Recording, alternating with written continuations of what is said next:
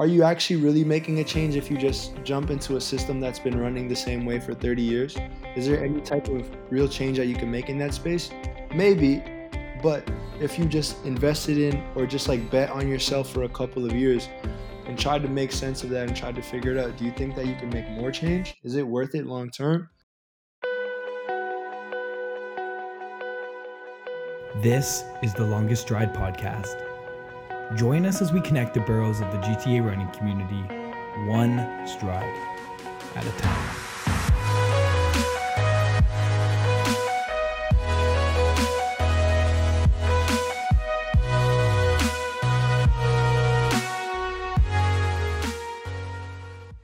Hey, this is Jonathan. And I'm Dre, and this is the Longest Stride podcast. Dre, I'm super excited to talk to today's guest. This is probably the first time since we're recording. It's been just over a month where multiple people say you have to get this guest on the show, and every time we try to connect, he's really busy, and I think it's a testament to all the things that are happening. With all the programs he's working in, his like the work he's doing, his personal life, all this stuff comes, it's going to come together. We're going to share a lot about that, and I think people are going to be really amped about this next guest, because I know I am. I hope you are too, Dre. Yeah, I'm super excited. Let's. I'm gonna kick it over to you, please. Yeah, the key word is connect right there, right? I think ultimately, Yes. this is where I introduced the founder of the Kickback Connect. It's a youth-led organization that helps underserved youth in the Toronto community and around. They mobilize a team that has a unique approach on how they empower youth through art and sport and like non-traditional experiences, educational experiences. I think with their hands-on approach, it's helped them identify these undeserved, youth that needs the help, and that carries through because there are meaningful interactions. Um, Yep. all this, why our guest is actually a part of our creative agency called Tier Zero. And with that being said, we welcome Jamal Berger onto the podcast.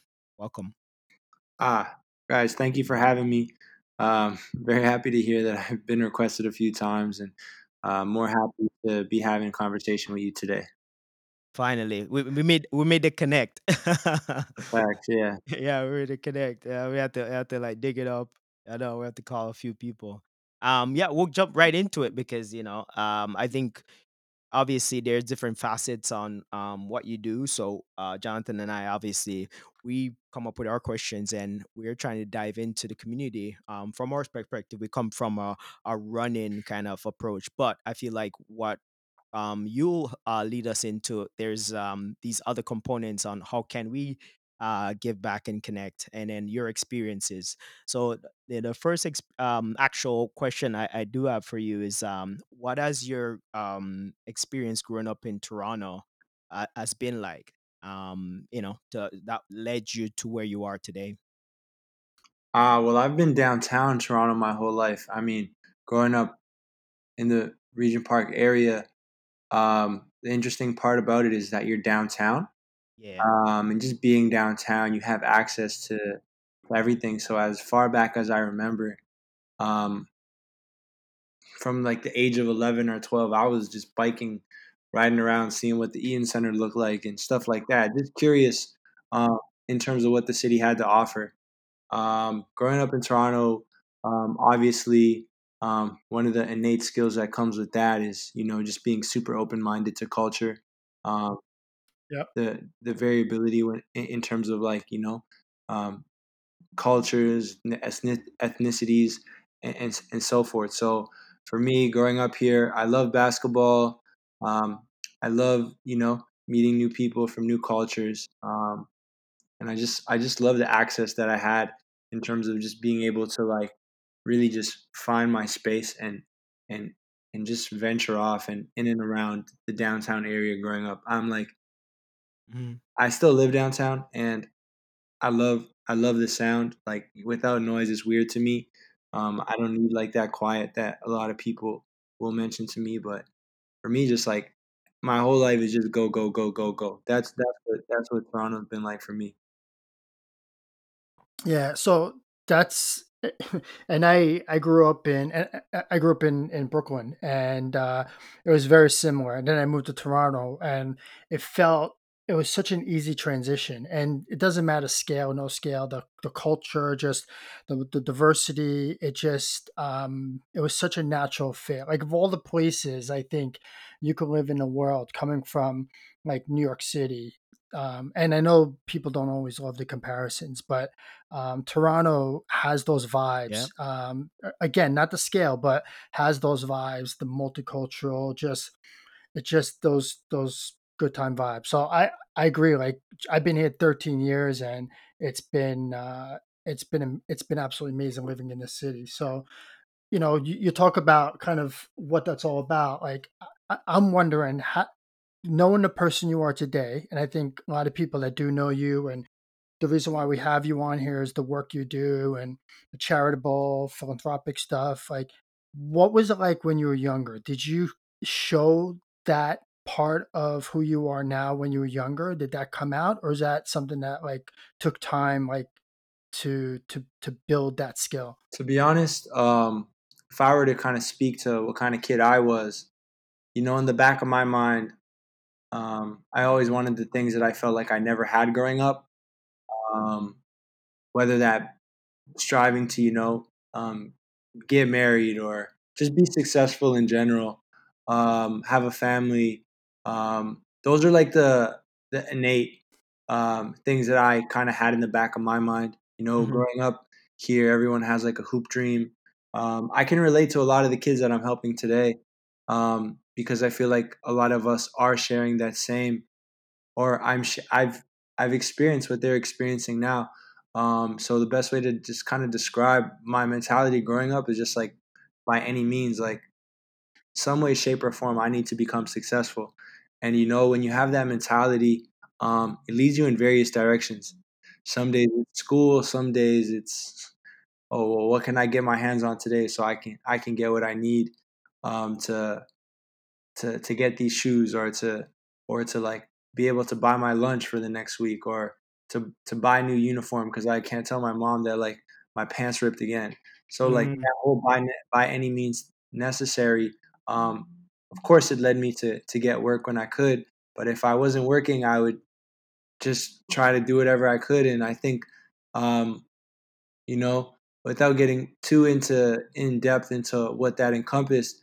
For me, getting to this age where I realized like, all right, now it's time to go to university and, um, quote unquote become successful, because the only thing that made sense was sports, but I knew I wasn't going to play sports professionally. So I attached myself to kinesiology, thinking that if I went to U of T and studied kinesiology, that would solve all my problems. I'd become a physiotherapist, I make money, whatever. But getting there, yeah, just I was good in school, but by the third year, for the first time in my life, like I failed something, and it just woke me up and helped me realize that school wasn't a priority, um, but I still wanted to be successful. So for me, it kind of led me to take a different path, and that's what kind of um, introduced or reintroduced photography to me, but on a more serious tip. I feel like I'd always interested me, but I never really took it seriously until that point when I was just reconsidering everything, right around the time I finished my third year of university. And for me, I don't ever really think I thought about giving back. I was more concerned with my own family or the perspective of a future family. But when somebody bought me a camera to help get me started, because I got a camera by working with livestock. They bought me a camera, and I told them I'd work for a year for free. I sent like this long proposal explaining why, and that comes from that by any means necessary kind of mentality I've had since I was a kid. Like I've been working since I was 12. Like I always was doing something. So like, for me, it's just like I can't wait and save up for this camera. I'd rather just get this camera and work a year for free. Like that makes more sense to me than just trying to like save this money, because I also don't know how to save money. That was never taught to me in school. So Hmm. for me, got the camera, and then a year later, there was a huge shift in my productivity, my experiences, my access, and I personally, just pulled the person who bought me the camera to the side, and I just told him, like you literally changed my life. You put me Wow. in a space that I would have never been if it wasn't for you. And Mhm. he just kind of said, well, just make sure when you can give back, you give back. And I just I Wow. just I just hopped on my bike and biked home, and I think it was from that point on. And for me, that was around the age of 21. Yeah, probably like 21.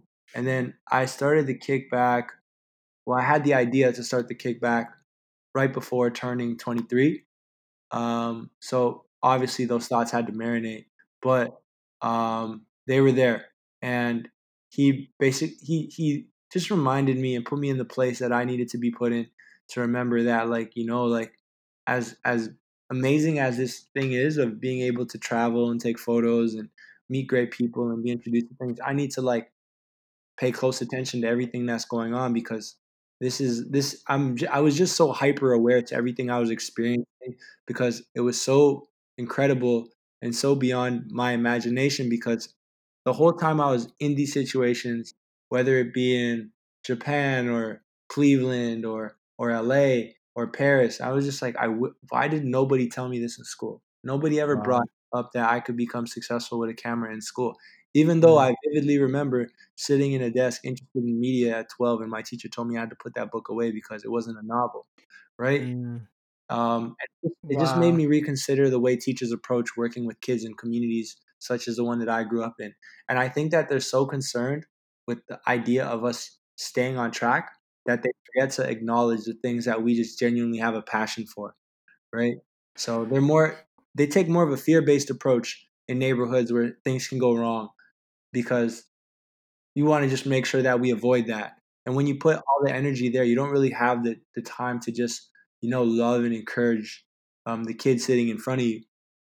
So I don't necessarily blame my teachers for anything, but I do think that there was so much that occupied their minds already when it came to looking at me as a kid, or any of these kids now, that they didn't have the capacity to just be like, you must really like, tapping your pencil. Have you ever played the drums? Like, I don't know. Like, I'm just using that as an example, Yeah. but there's just so much going on that it's hard to see what these kids love to do. So for me, um, the sneaker, um, kind of just, I don't know if I answer this now, but like, No, no, no, no, you're No, you good. gave us a lot to no, no, this is amazing, Jamal, because it gives us a lot of context about, Yes. and I asked the question, right? Like, tell me about like how I was growing up, and you painted a fantastic picture. I'd say like a Yeah. masterpiece I'm of just kind like of like picturing the whole thing because it's connecting so much, right?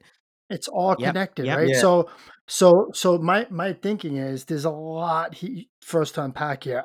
I totally like what you're saying about teachers and stuff like Yes. that. Like this, there's a lot that we can talk about. Like how do you tap into, the creativity and stuff like that. And I'd be very interested in having dialogues with teachers and others on that. But let's put aside for 1 second, because I think some of the other things, you talked about the photography and kind of, um, I'd say just photography. So, like, even kids are younger, and we spoke to some folks already, people on folks, people on the podcast already, and when they were younger, they ran track and stuff like that. There's a outlet for them. Like we spoke to Lindsay about that, and with her, it was just that like unbridled love, that like passion for running and just carefree running, and it was something she did in school that just she didn't say this, but it's like as a kid it just really makes you feel alive and connected to something. For you it sounds like that's what photography was. I mean, it was a little later Hmm. on when you get the camera, but like that was when it kind of sparked the creativity, and also started connecting dots for you on how things kind of work. So there's a lot in there in that messaging that you just gave us, which I think is really amazing. um, but yeah, it sounds like for you it wasn't about sports and ball and running and Only. stuff like Mm. that. It was about photography that started it for you. yeah. Even to like, to that point, like, I knew that I think I knew as early as possible when I was trying to read those books in school. I Mhm. had this vague idea that I could be um, in the sports space without being in the NBA, right? I just had this idea in my head, Yes. and like it's crazy now that like I'm friends with him, but I always tell Cabby like, "Yo, when I was 12 years old, I used to watch you on TV, and I Wow. used to be like, this guy is in a car with Kobe Bryant just laughing." You Yeah, know, and he's not the player. that gave me something to look towards. That was my idea of what I wanted to do at that point in time because for me, I like to make jokes. Like I was the person in class making everyone laugh. So in my head, if I can make everyone laugh and I love playing basketball, then I could make my favorite basketball player laugh if I was given the chance. So that's what made sense to me when I was in grade 7 and grade 8. And like it's crazy because I don't think that that would have been possible if it was anyone else. I just felt like I could relate to him. I saw somebody doing that looked like me, and Yes. and for me that meant the world. And I it's crazy because um, we all strive to be what we know or what we see as possible based on what we can relate to. And this idea of becoming a professional basketball player is a very popular choice amongst young black men because you see their faces, you see what they get paid, and you see the lifestyle that comes with that. Yep. And it's a generally appealing. It's a generally appeal. It genuinely appeals to any kid that wants to take care of their family. They don't know what the back end looks like, but front facing, that just sounds like the dream, and it Mhm. could be.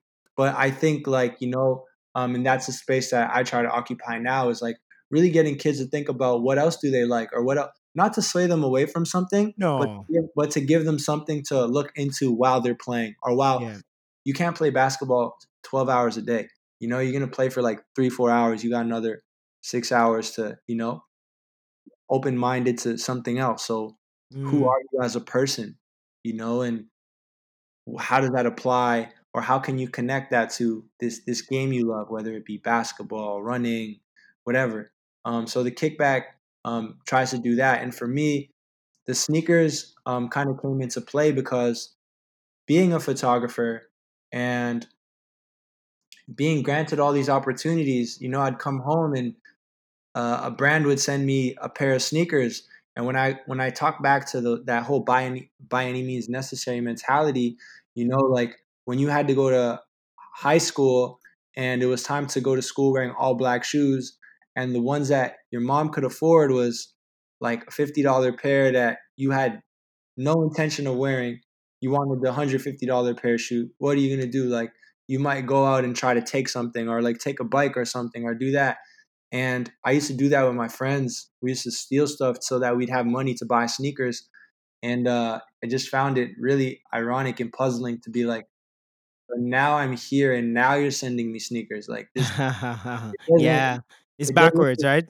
it doesn't make sense. So like, because my friends that I was doing that with ended up getting in a lot more trouble. I feel like if there was 10 of us, I'm the only one who didn't actually fall into the category of a lot of things that happens to young black men, right?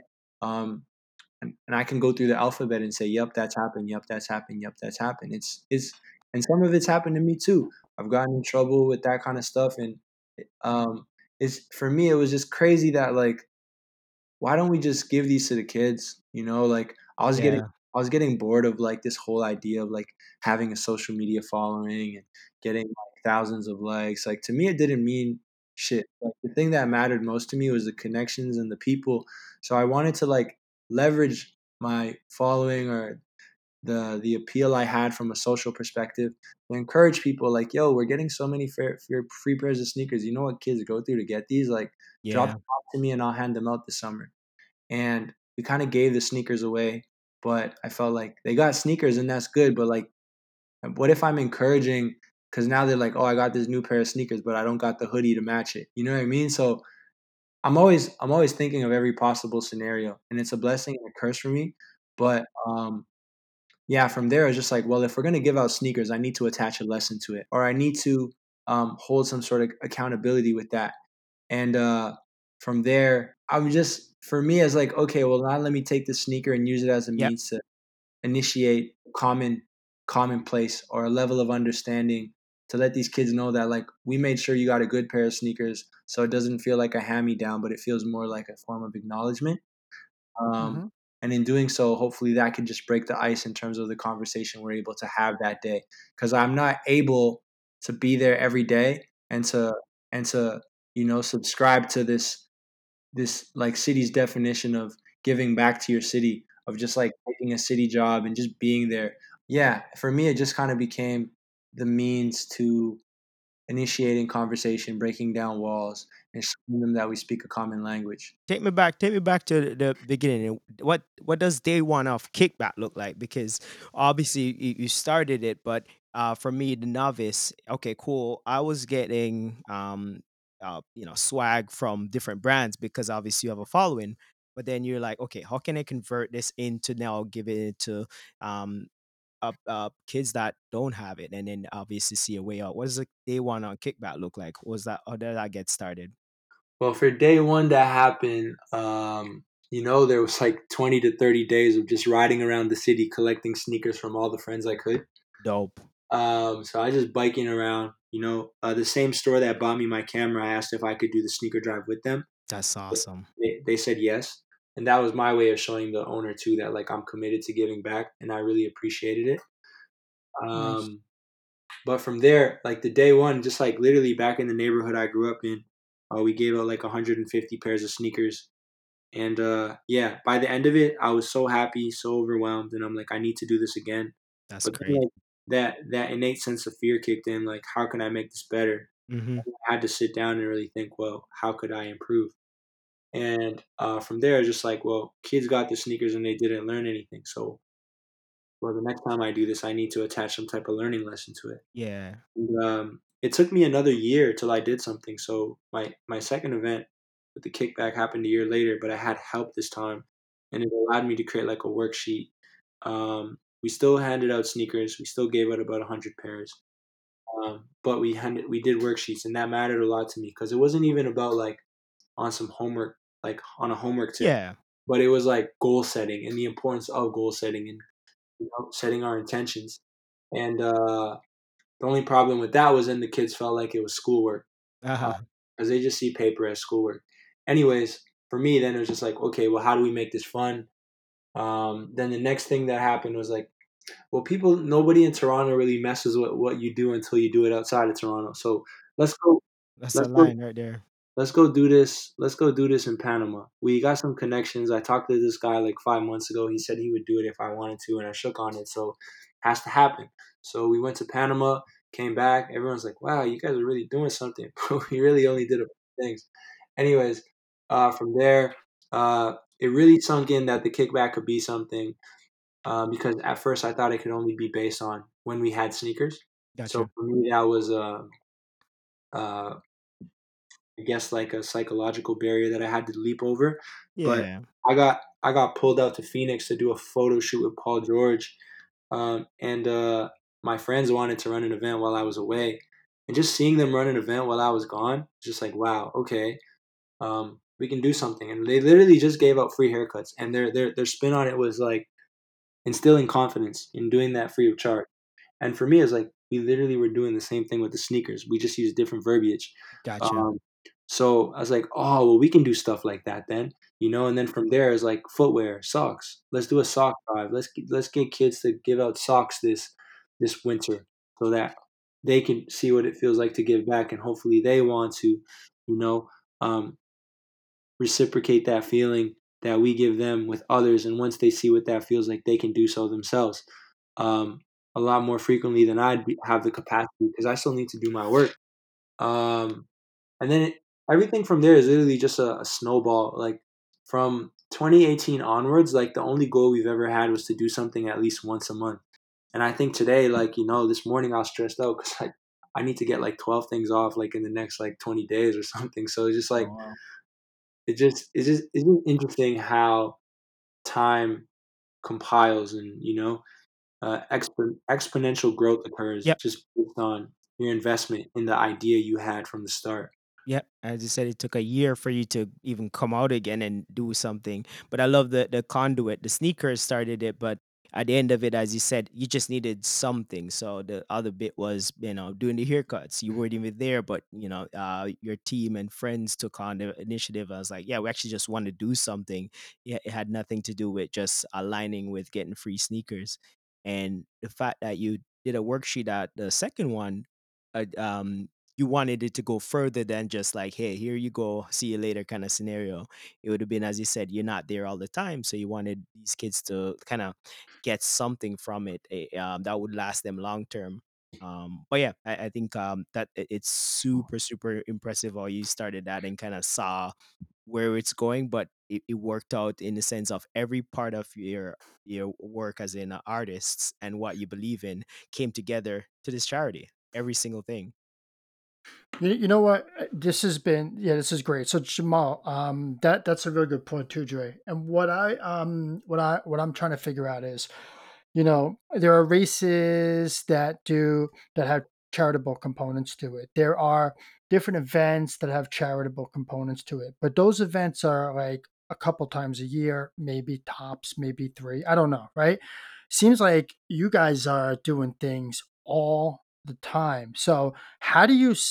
Well, it's kind of a two-part question. One of my things I'm trying to figure out is, you must have a really good team because how do you sustain this? But my I think the most important question is, how do you like how does it how are you and no other way to put this, Jamal, but how is it that you guys are so successful doing what you're doing where I feel like others could not do it at the scale or can't do it as much because you won't get as much feedback and response. But it seems like you guys are just growing and growing and growing, and it's almost like you know the the ideas keep flowing, and you're going to be successful at whatever you do. So I know it's kind of two questions in it, Jamal, but I'm very curious about your process and how it is that you guys are sustaining this and getting your success. Well, I think first off, the point to be made is if you believe in something, you have to believe in it enough to, empty your pockets.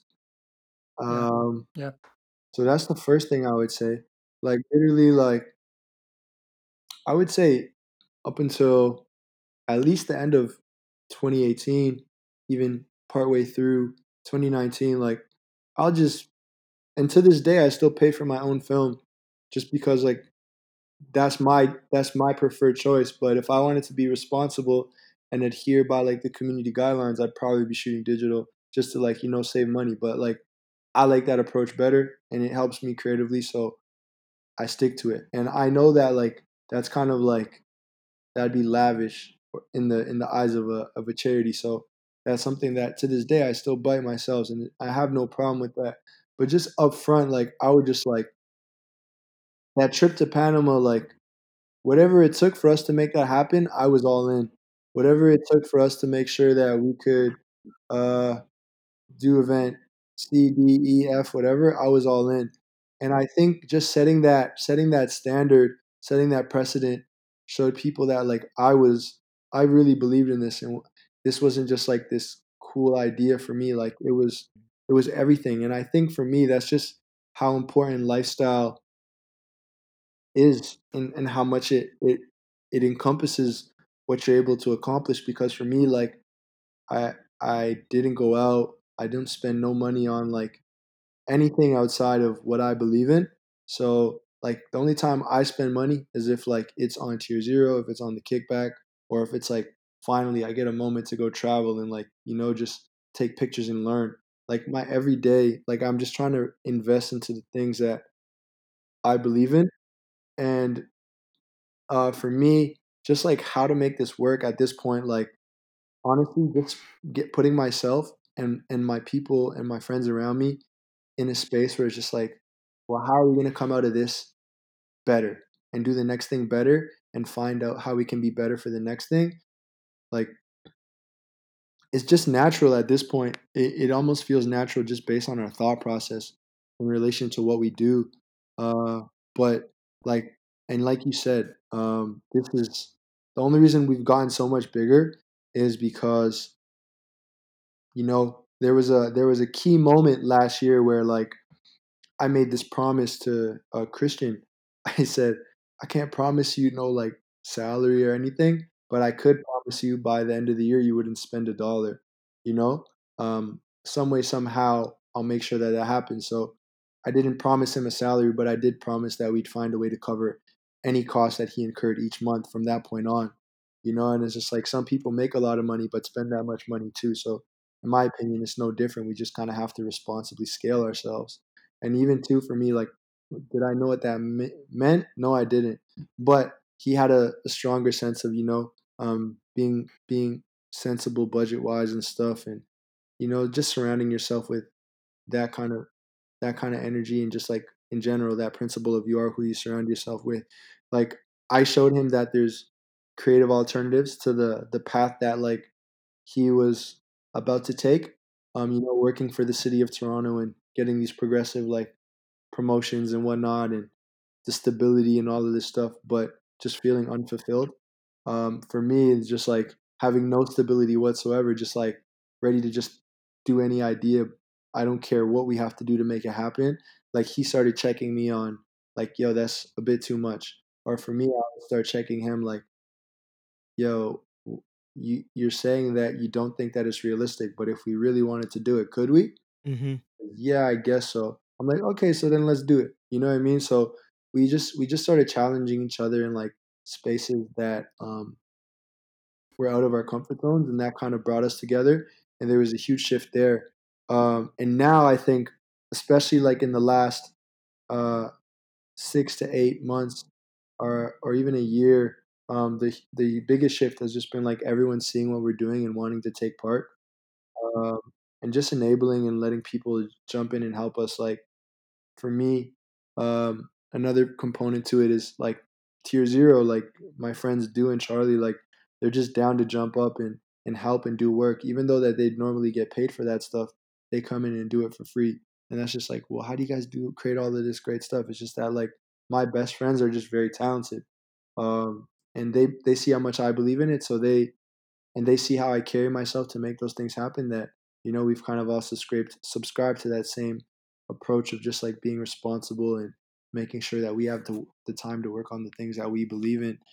And then yeah, outside of that, now it's just growing. Like Quentin, he taught me something super important, and I'm learning, and I'm still learning that just because you're great at one thing doesn't mean you're as good of a teacher. So for me now, like I want to learn how to be a better teacher and just figure out how, some of the things that people see me doing that they think is so cool that like for me it's like I wish I didn't have to do this no more so I could focus on that. I'm trying to like transition out of certain responsibilities so that more youth can jump in and feel a sense of responsibility within the kickback so that they can grow and develop, and I can work more closely with them more often, because some people think to get better you just have to run faster and work harder and just pick up more things and do more things, but that's going to lead to burnout, in my opinion.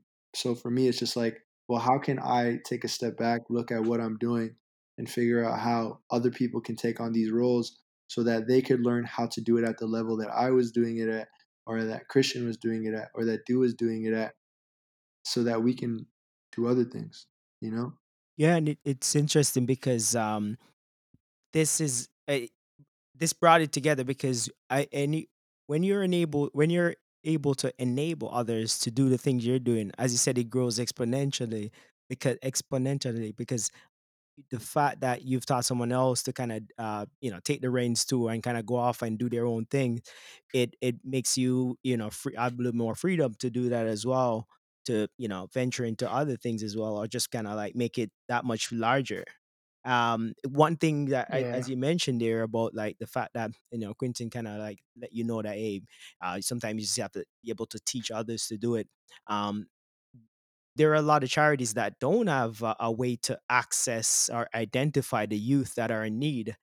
What's interesting to me and Jonathan is Jonathan and I is the fact that you were able to make the real connection and then make it authentic to access these youth. So my question to you is, how would you be how did you do it to identify the youth that were in need, and then make that connection? Because that's the hard part for a big brand, let's say, or somebody that is coming from just an actual company. They have no idea how to access these youth that needs it. Yeah, well, I think these big charities or these big companies need to realize and understand that there's a skill set that they have, but there's also that skill set they have to set up the charity and brand the charity and do all those do all the paperwork and just legitimize themselves. Yeah, There are people that don't know how to do that, but they genuinely want to help. have relationships with the families, or the kids might call them uncle even though they have no relation. It's just like Mm, if there's a certain type of intelligence that like the everyday community workers have that they've built and trained. It's almost like this thing because they do it so frequently, they're just so amazing at what they do. hmm. And I don't think that they're given the credit for that, especially from a city perspective. I just feel like people who work in communities have a certain type of intelligence that is highly undervalued on paper in terms of like how they're compensated and how they benefit the city as a whole. So for me, when we do events, like as much as I would love to just say like, look at me, guys, this is the actually what am I saying? I would never love to do that. I would rather tap somebody in a community and say like, what are your kids going through? What do they need? What can we do with our access to help you? Because I know you know them best, and I don't want to come in here and tell all of these kids I know Yes. how you're going to become successful. I just want to come in and say, you know what? This is what Fawad told me, and I'm doing my best job to help with that. Mm, I'm not coming in and saying, this is how you become successful, do this, this, and that, because then they're gonna shut me out. And I can say that, and I truly believe that because I've been in different situations where like I've seen different versions of what people consider charity and how they walk away from that. And I've seen how kids have interpreted it. I remember how I've interpreted it. And for me, it's just like I have this filter, like this ingrained filter that's just like, nah, there's no way. Or like it has to happen like this. Like for me to explain it, honestly, it's just like you just have to like be able to pay credit where credit is due. yep. And the community workers that are in the communities daily are the real heroes. I think like in my opinion, like I'm almost just like this like liaison or middleman that is trying to bridge the gap between these brands or these people who really want to make a impact in the community but don't really know how to. The same way that community worker who's there every day is able to be a liaison between me and kids from a community that I've never been to but would love to help. And I just need to acknowledge and appreciate that. And sometimes people will appreciate us and be like, "Oh, what you're doing is so amazing," but it's just a different step along the way. I think community workers are doing this the same thing, if not more. I just feel like I'm incorporating photography, dudes incorporating video, tier zeros incorporating just like, overarching strategy. Um, and the more you know in one area, the less you know in another. And it's your job to acknowledge and be humble about those things so that you can empower those who have those skill sets to lead the way when the time is right. Jamal, I was gonna sit on this question because I wanted to bring it up kind of as we were going through this, but listening to you speak and talk about just in general, just how your approach and talking about others. uh, This is one of the reasons why we were asking a question earlier about kind of how you were growing up because um, it, you're not so you're definitely a community leader. There's no question about that. What I think is separating you from a lot of community leaders is you're not raising, you're inspiring others to be leaders themselves where they maybe felt like I don't know how I can do Hmm. this. So, the stories you're telling before, your friends at Tier Zero and your friend about, the ideas about, when you talked about, I promise you won't, spend a penny or not, whatever, Yep. you were saying earlier, but listening to what you're saying it's really remarkable because you're not just leading people from the top up. You're just saying what you're doing is you're saying, I can't do this alone. So I am going to help you to see that you have innate leadership qualities, and I'm going to help you tap into it and also become a leader. I probably butchered that and didn't explain it properly, but it's just I feel inspired listening to you speak, and I don't know that I can do half of the things that you accomplish. And similar conversation we had with Quentin, but there isn't like this is about Yeah. Jamal.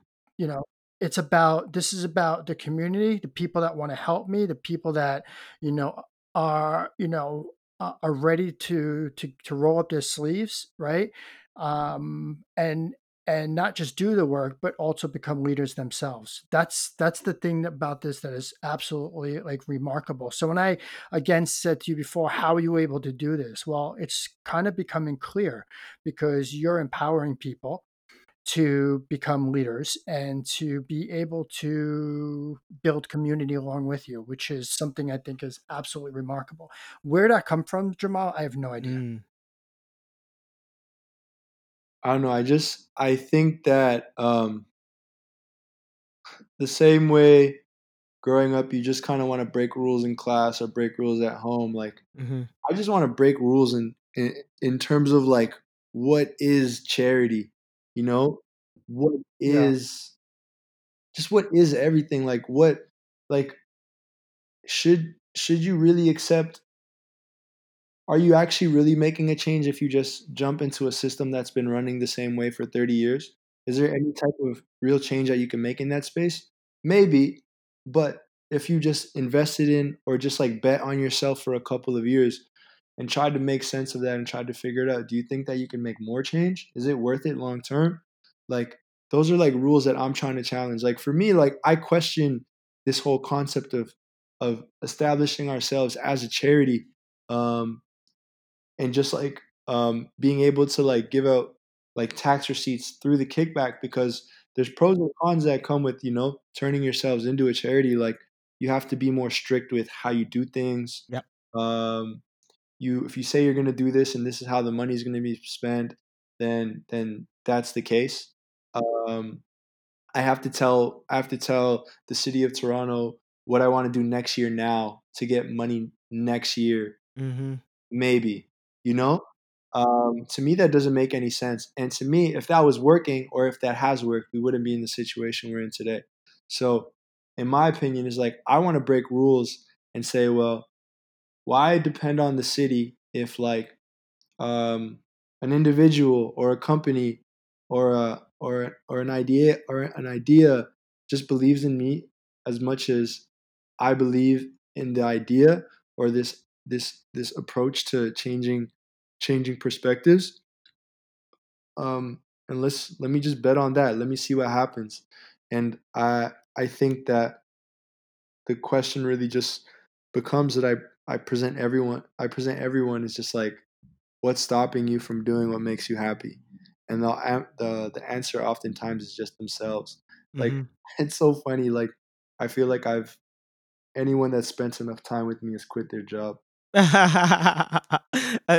Uh, that's interesting because it's one of those things that just like Jonathan said, just you speaking and so eloquent brings it together where you just gave us the formula on how to even start something, from scratch. We just got the formula from you. As you said, there's, the community worker that sees and have this tacit knowledge of everything that's happening to the youth that they're working with in that particular space. And you've challenged the convention on the standard on what a charity should be. And interesting enough is I understand that because there's a lot of bad actors is why the city or anyone that's doing a charity or organization why there's rules to try and deviate from someone that's a bad actor, and then it's harder for people to put monetary fund into it. And I could understand that, but as you said, you have to tell them a year in advance. But maybe you have an idea right now that you want to execute because the kid can't wait on it, or the idea just is timely because people have to kind of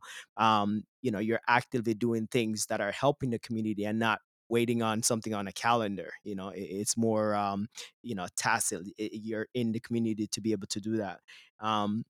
Okay, so is this as Dali our change direction just for a little bit. So with Dewey and Charlie, I think so did you guys started Tier Zero together because you wanted a creative outlet apart from just the charity? Well, Tier Zero was an idea that Du and I kind of brought to life just based on the fact that uh, we wanted to work with our best friends, Hmm.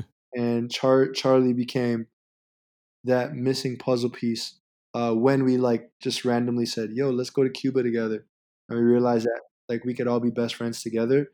And then Gotcha. from there, like Tier Zero just was born off of this idea that like we could be successful together, and as we get jobs, we could look after each other. Yep. Um, so that was really just like the ethos and um, virtue that kind of binded us together. But from there, like yeah, Tier Zero's this operation that includes Do, myself, Charlie, and Tracy, and also another uh, individual named Abdul. But we just want to find ways to like make sure that we can all be successful, and we're all doing jobs that we enjoy, that we love, um, and we're looking out for one another at all times, and we're challenging each other, and we're growing together. Um, just that, and because we look out for each other, like they see how much, not even just to me, but now like to all of us, like how much the kickback means and what it represents. Like one of the biggest things that I would always try to do is just like, okay, well, how many people are here that are already committed to the kickback? How can I show my commitment back to them?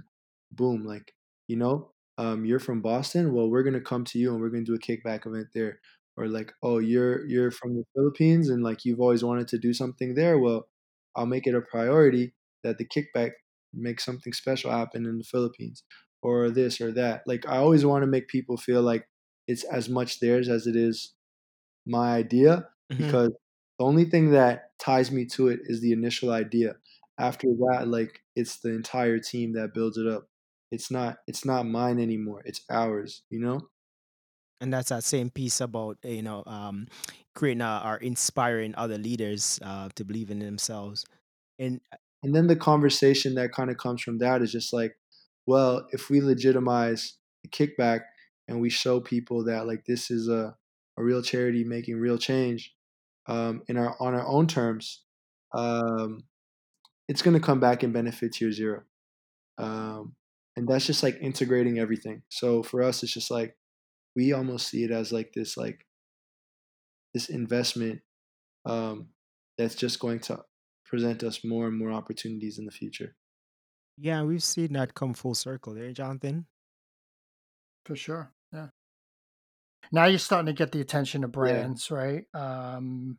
The work that you did with them. So you want to walk us through kind of Yeah, how no, that I came had a about? conversation with Mike Krupica, uh, he from the Parkdale Roadrunners, and also working at Lululemon, and he was just telling me that they were trying to come up with digital routes for the race, and I said like our skill set is storytelling and video and photo, so how can we do something in that space with this idea of like a postcard or a route.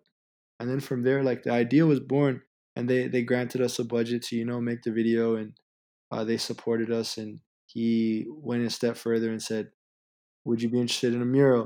And it's just like, "Oh yeah, let's just add that to the story. Let's add that to the narrative." And yeah, I think that Lululemon video is a perfect example of one from a starting standpoint. The brand side just trusting us to bring our vision to life. Super thankful for like Mike and everyone behind the scenes who helped us make that happen. But then on our side, it was just like on for Tier Zero, we were accepting a lot of jobs coming up, and we're still coming up, but like jobs that we didn't want to do, but we needed to do to pay the rent, you know? So Gotcha. we knew that like if we legitimize the kickback, people would see that like our ideas are valuable and they should be able to give us the space to bring our ideas to life on a high level. So um yeah, Lululemon is one of those first examples of like being able to combine high production value with community impact or setting a good example for the kids. Because now the kids are like, oh, what? Like, how'd you do that? Or how'd you make this happen? Da da da. And like, those were the question starts. That's how the dialogue begins. And yeah, that's a special thing with that whole project. For me, it was just like those are moments where Tier Zero and the Kickback coexisted seamlessly. And Mhm. That's how that's how murals happen, Jamal. yeah. I know, right? And and that's just like the, the latest things we've seen out, because there have been work you've done in the free space, canon space itself with the kids as well. So it's not just this campaign. We're bringing it up only because it's so recent. And Jonathan seen the video, we all seen the video, and it was so like just a recognition of the local neighborhood and those kids just running through the neighborhood. That tells so much of a story than it does anything else, because that's not it should be common, but we don't see that very commonly. Yeah. No, I'm on the same page as you, and everything that's just been happening in the last, especially this year when you really didn't know what was gonna happen. Just grateful, man. Just grateful that like the kids are now in a space where they can genuinely see how much we love them because we're here so much more. Like if it wasn't for COVID, we'd be doing the kickback everywhere. Like last year to finish off the year, we went to like Puerto Rico and New York in the span of like 7 days, and uh, then we had plans to like go to the Philippines and then Brazil and then this and then that and finish like this global photo project. Like all of those things are being put on hold, but uh, the exciting part about it is that the foundation, which is rooted here in Toronto, um, is able to, you know, further establish itself so that we're growing on such a more solid base going forward. And with that, I mean like just seeing, these young great minds come not out of the shadows, but just come through the program and just be like, Jay, I want to help. Or Christian, how can I contribute? Or do I want to learn video? All of these kids really want it too. And we've made it super accessible. And now the main thing is just finding out how can we who have been doing it up to this point pass the torch to them so that they can do it now. They can learn and grow, and we can go and do the things that we want to do so that we can grow and that progression can continue. Di and I love the whole part about the camera and stuff like that. There's probably so many documented cases of nonprofits giving cameras, whether they be disposable cameras or cameras that they can like DSLRs that they can borrow, and just take them home. You know, go back to wherever it is, the inner cities, anywhere, right? Like wherever you live, and shoot. And some of the stuff, the output from that, the images are mind boggling. They're so amazing, and this speaks back to what you said in the very beginning, right? Um, is knowing, like, how does someone know what their creative outlet is if I'm sorry, what they're good at, or like Yep. maybe creative outlet, if they don't have access to some of those things, right? So what how you're tying it all together with Tier Zero, Kickback, and everything else. It's really fascinating because you're it's not just a charitable thing. You're tapping into the creativity of these young minds, and I think it's amazing. Just like all the other agencies that are tapping in the same way with through film or through digital, right? I love it. I I dabbled. When I was in New York City, I was a street photographer, and I used to walk around with my DSLR. My dad gave me a Canon 8E1, but he used to shoot film when we were kids and had what do you call it, a dark room in our bathroom and stuff like that. But for me, it was digital because it's so easy to just you know instant gratification. And I used to love just walking around, pointing cameras in people's faces in New York and taking photos, and it gave me access to like other people and other lives and other things happening around me. And that was my creative outlet for a long time, and I absolutely loved it. So it's amazing what photography can do to people and for people. It really is. Oh, most definitely. Photography is like one of those special things that just opens doors, just opens doors wherever you are because you become you become this person where it's apparent that everyone knows that if you have a camera, you're inquiring as a person as a whole. So they kind of inquire Yeah. back, and it starts conversations. I've met some of my best friends now, um, are just because they saw me with the camera. Um, and my even closer friends are like the ones that saw me with the camera, and we were able to just like pick up a basketball and shoot around, whether that be in Morocco or Cuba or anywhere. So it's just like those things are special, and then the craziest part about them is that those are youth too, and we want to help those youth, and we let them know that they're a part of the kickback, and like wherever they are, sometimes like they'll send me a picture of like them in like Marrakech, just wearing the shirt with their family at like an outing, and that means the Awesome. world to me. The same thing goes for New York, or the same thing goes for Boston or Portland.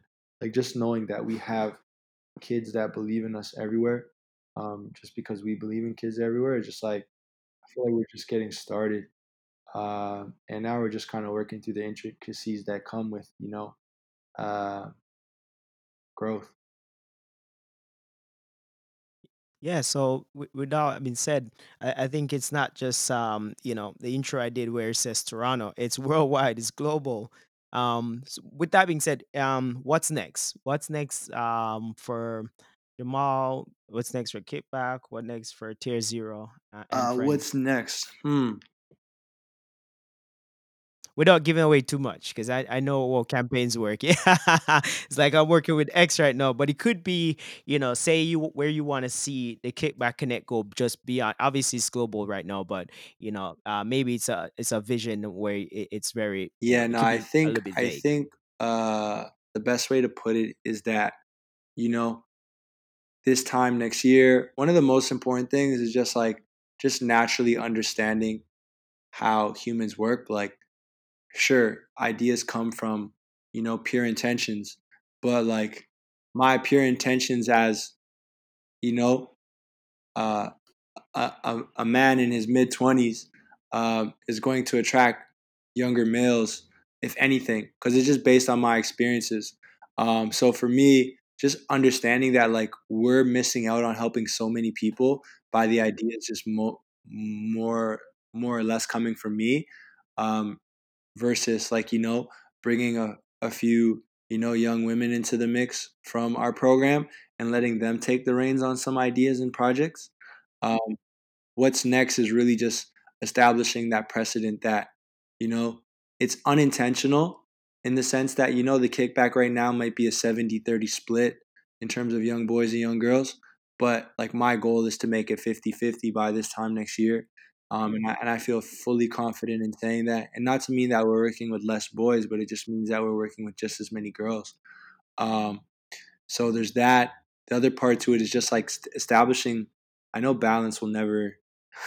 Balance is like one of those like lifelong journeys, but just finding a way to cement programming here, so that we have something to return to, as we step out and start to get back to travel once that becomes permissible. I just want to make sure that we're able to um, change. change lives here every day, the same way that these community leaders are. I want to be able to do that in some way, shape, or form, whether it's access, whether it's space, whether it's, I don't know, using opening a bookstore as an example. Um, just finding ways to always be present. We are present here, and it feels like that's the case because of COVID. They see us every day. They know we're here, but I know that changes once the borders open up again. So for me, one thing I never want to change going forward is letting the kids know that we're always here, because we say it, but do we actually show it? Um, I could definitely pose that the question to myself if you asked me 8 months ago, 10 months ago. But now I want to be able to say yes, we're always here, no matter what the scenario. We're always here, but also making sure that we stay true and committed to the fact that we're going to help kids around the world, and we want to help kids around the world, not to take away from how we help kids here, but in actuality, helping kids elsewhere is going to help kids even more here, because when we help kids elsewhere, we want to continue bringing kids from here there, or we want to bring the story back from Montreal to show kids that, yo, there's actually hoods in Montreal. There's actually, like, danger and violence in Montreal. Like, Toronto's not the only place with it, because I think also too, every kid has their lens of relativity, and if you think that you're in the worst possible situation, you're gonna victimize or play victim. You're gonna more likely to take or assume that role. But if you realize, like, yo, this is going on in Montreal too, this is going on in Vancouver, this is going on in New York, this is going on in Chicago, and in some places it's a lot more heightened than it is here in Toronto, then they realize that it's no longer a chance to play victim, but more so to assume a responsibility. So we bring back those stories and we share them, so that whether they actually came with us on the trip, which we've done, we brought kids to Portland, we brought kids to Puerto Rico, we brought kids to Chicago. Um, Oh wow. they also understand that it's time to stop making excuses and to start providing reasons, and to seeing why we need to be better and not be any less than we're supposed to be. I love it. So we didn't.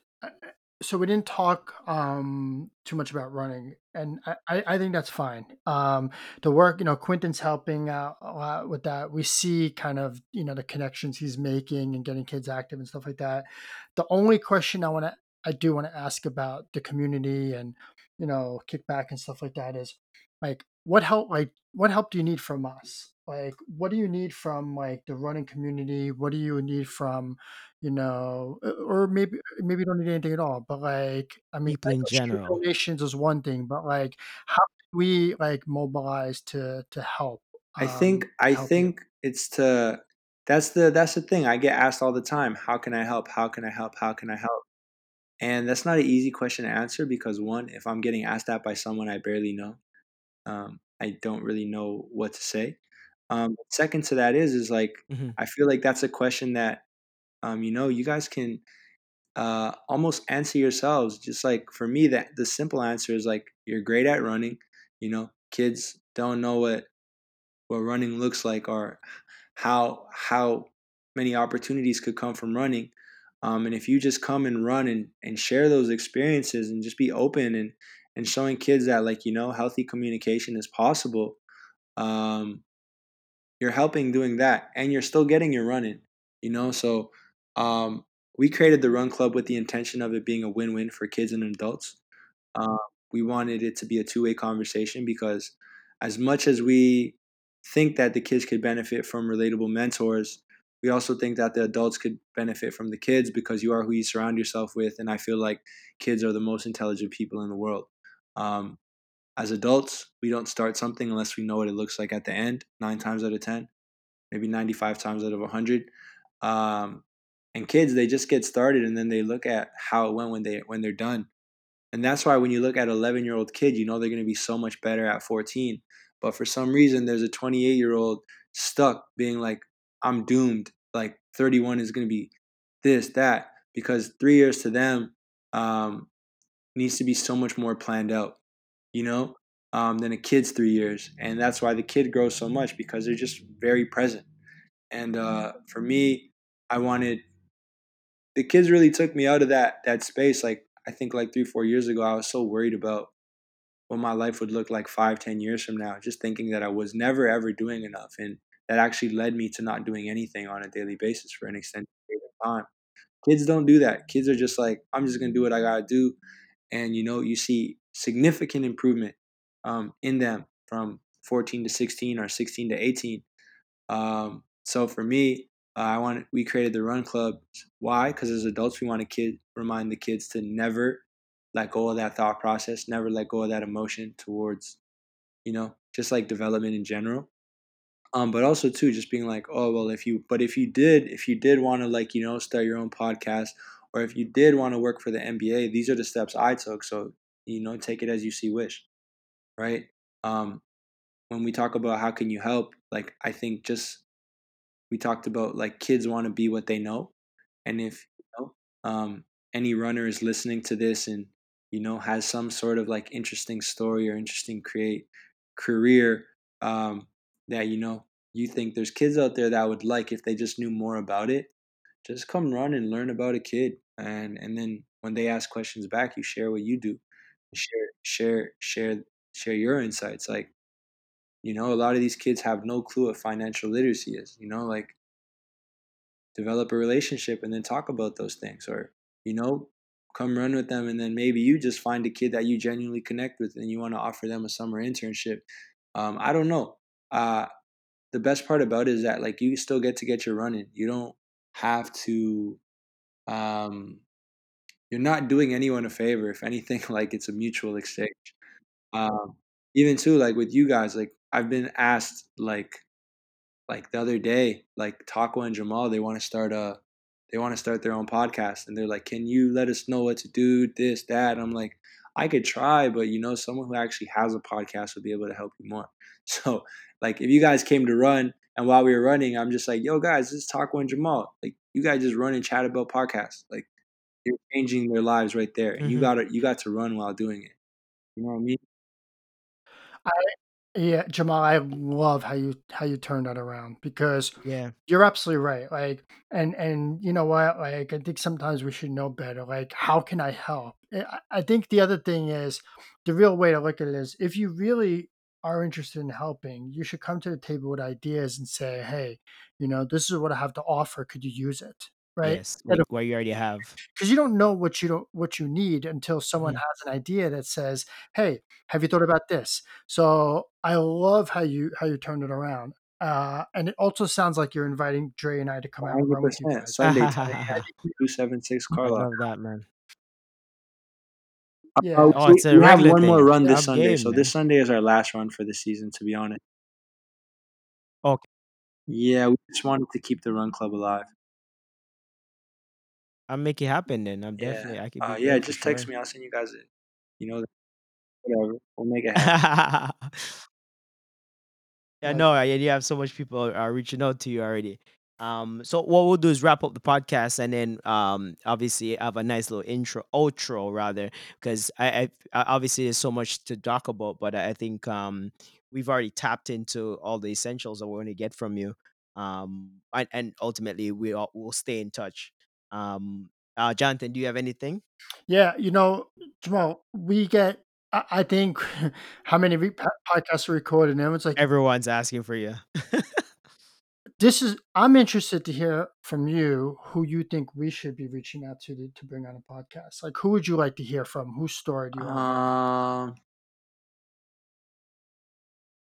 You don't even have to know him. It's like, oh, I've seen X doing X over there, and it could be a community worker yeah, too, right? I'm trying to think, to be honest. I don't know. It would be, I'm trying to think what would be interesting. I don't know. I'm trying to think of, like, even just like careers in general. Trying to think of. Is anyone else like connecting the dots, Jamal, in the community that you feel like, their story should be told? I don't know. I think I would something that's like super interesting to me is just like, I don't know. I don't know whether it's a former or someone with an understanding for it, or someone who works with them in some way, shape, or form. But like just understanding why the police face so much barriers in terms of just like making are becoming more of a, I wouldn't say aid, but like more relevant to empowering communities because there's a difference between like patrolling and empowering communities. And I imagine that a lot of cops or people who are told to just go out and patrol communities would actually love to empower communities. And this is um, so I don't know, maybe someone in that space that like can speak to those barriers and how we can get past them. And because I would, that's a space that I want to enter and figure out, like like Yeah, because that used to be a thing, right? Where police would patrol a neighborhood and actually know yeah, or who's in the I neighborhood. even like this whole idea of like I feel like rather than having a police officer ride their route, like some way, shape, or form, like they they the police hired community workers and paid the community workers the same amount that they pay the cops to empower and you know enable the youth because they're encouraging safety much more than the person that's going around saying stay inside. Uh, so I Mm. don't know. Like for me, it's just like I understand the the intricacies of just like the system, and just systems in general. But it's just like who are people within these systems that join these systems thinking that they could change the way these systems work? What are the barriers they're still facing? And um, from an outside POV, maybe there's maybe one of us has an answer, just because like systems are so much bigger than the people, but the people are still you know big and important and valuable. So if there are people that are trying to break down barriers and systems that they don't know how to, I mean, these are just like just systems that we've all come to know and just accept for no other reason besides that's just how things work. I'd love to hear what that like struggle looks like, just so we can help. Cause the same way I'm trying to help kids, I just want to help everyone. I want to help everyone because there's so many people that help me. So And you've posed a challenge for us, and that's what we've always said from the beginning of the podcast is like challenging individuals that you come across. So in my context, I'm thinking maybe a city councilor for your riding or something, ah someone of that sort yeah, that yeah, no, could be, yeah, because they would have something to say, just as you mentioned, what the police patrolling is like, yeah. what's missing Well, there. I Yeah, don't you challenge even, us, and I man, think it sounds so bad, but like, just like even too, like city councilors that work, like a city councilor that works in these neighborhoods, and it's just like, well, asking them the question, like, yo, why, if you know that this basketball court or this soccer pitch is a safety hazard, why hasn't anything happened in like 5 years? Like, what needs to happen for that to change? Like, those are like important. Yeah, that like straight if I were to question. just email them, like they might not get answered. You know what I mean? But just putting them on the spot and getting honest answers, that could be cool.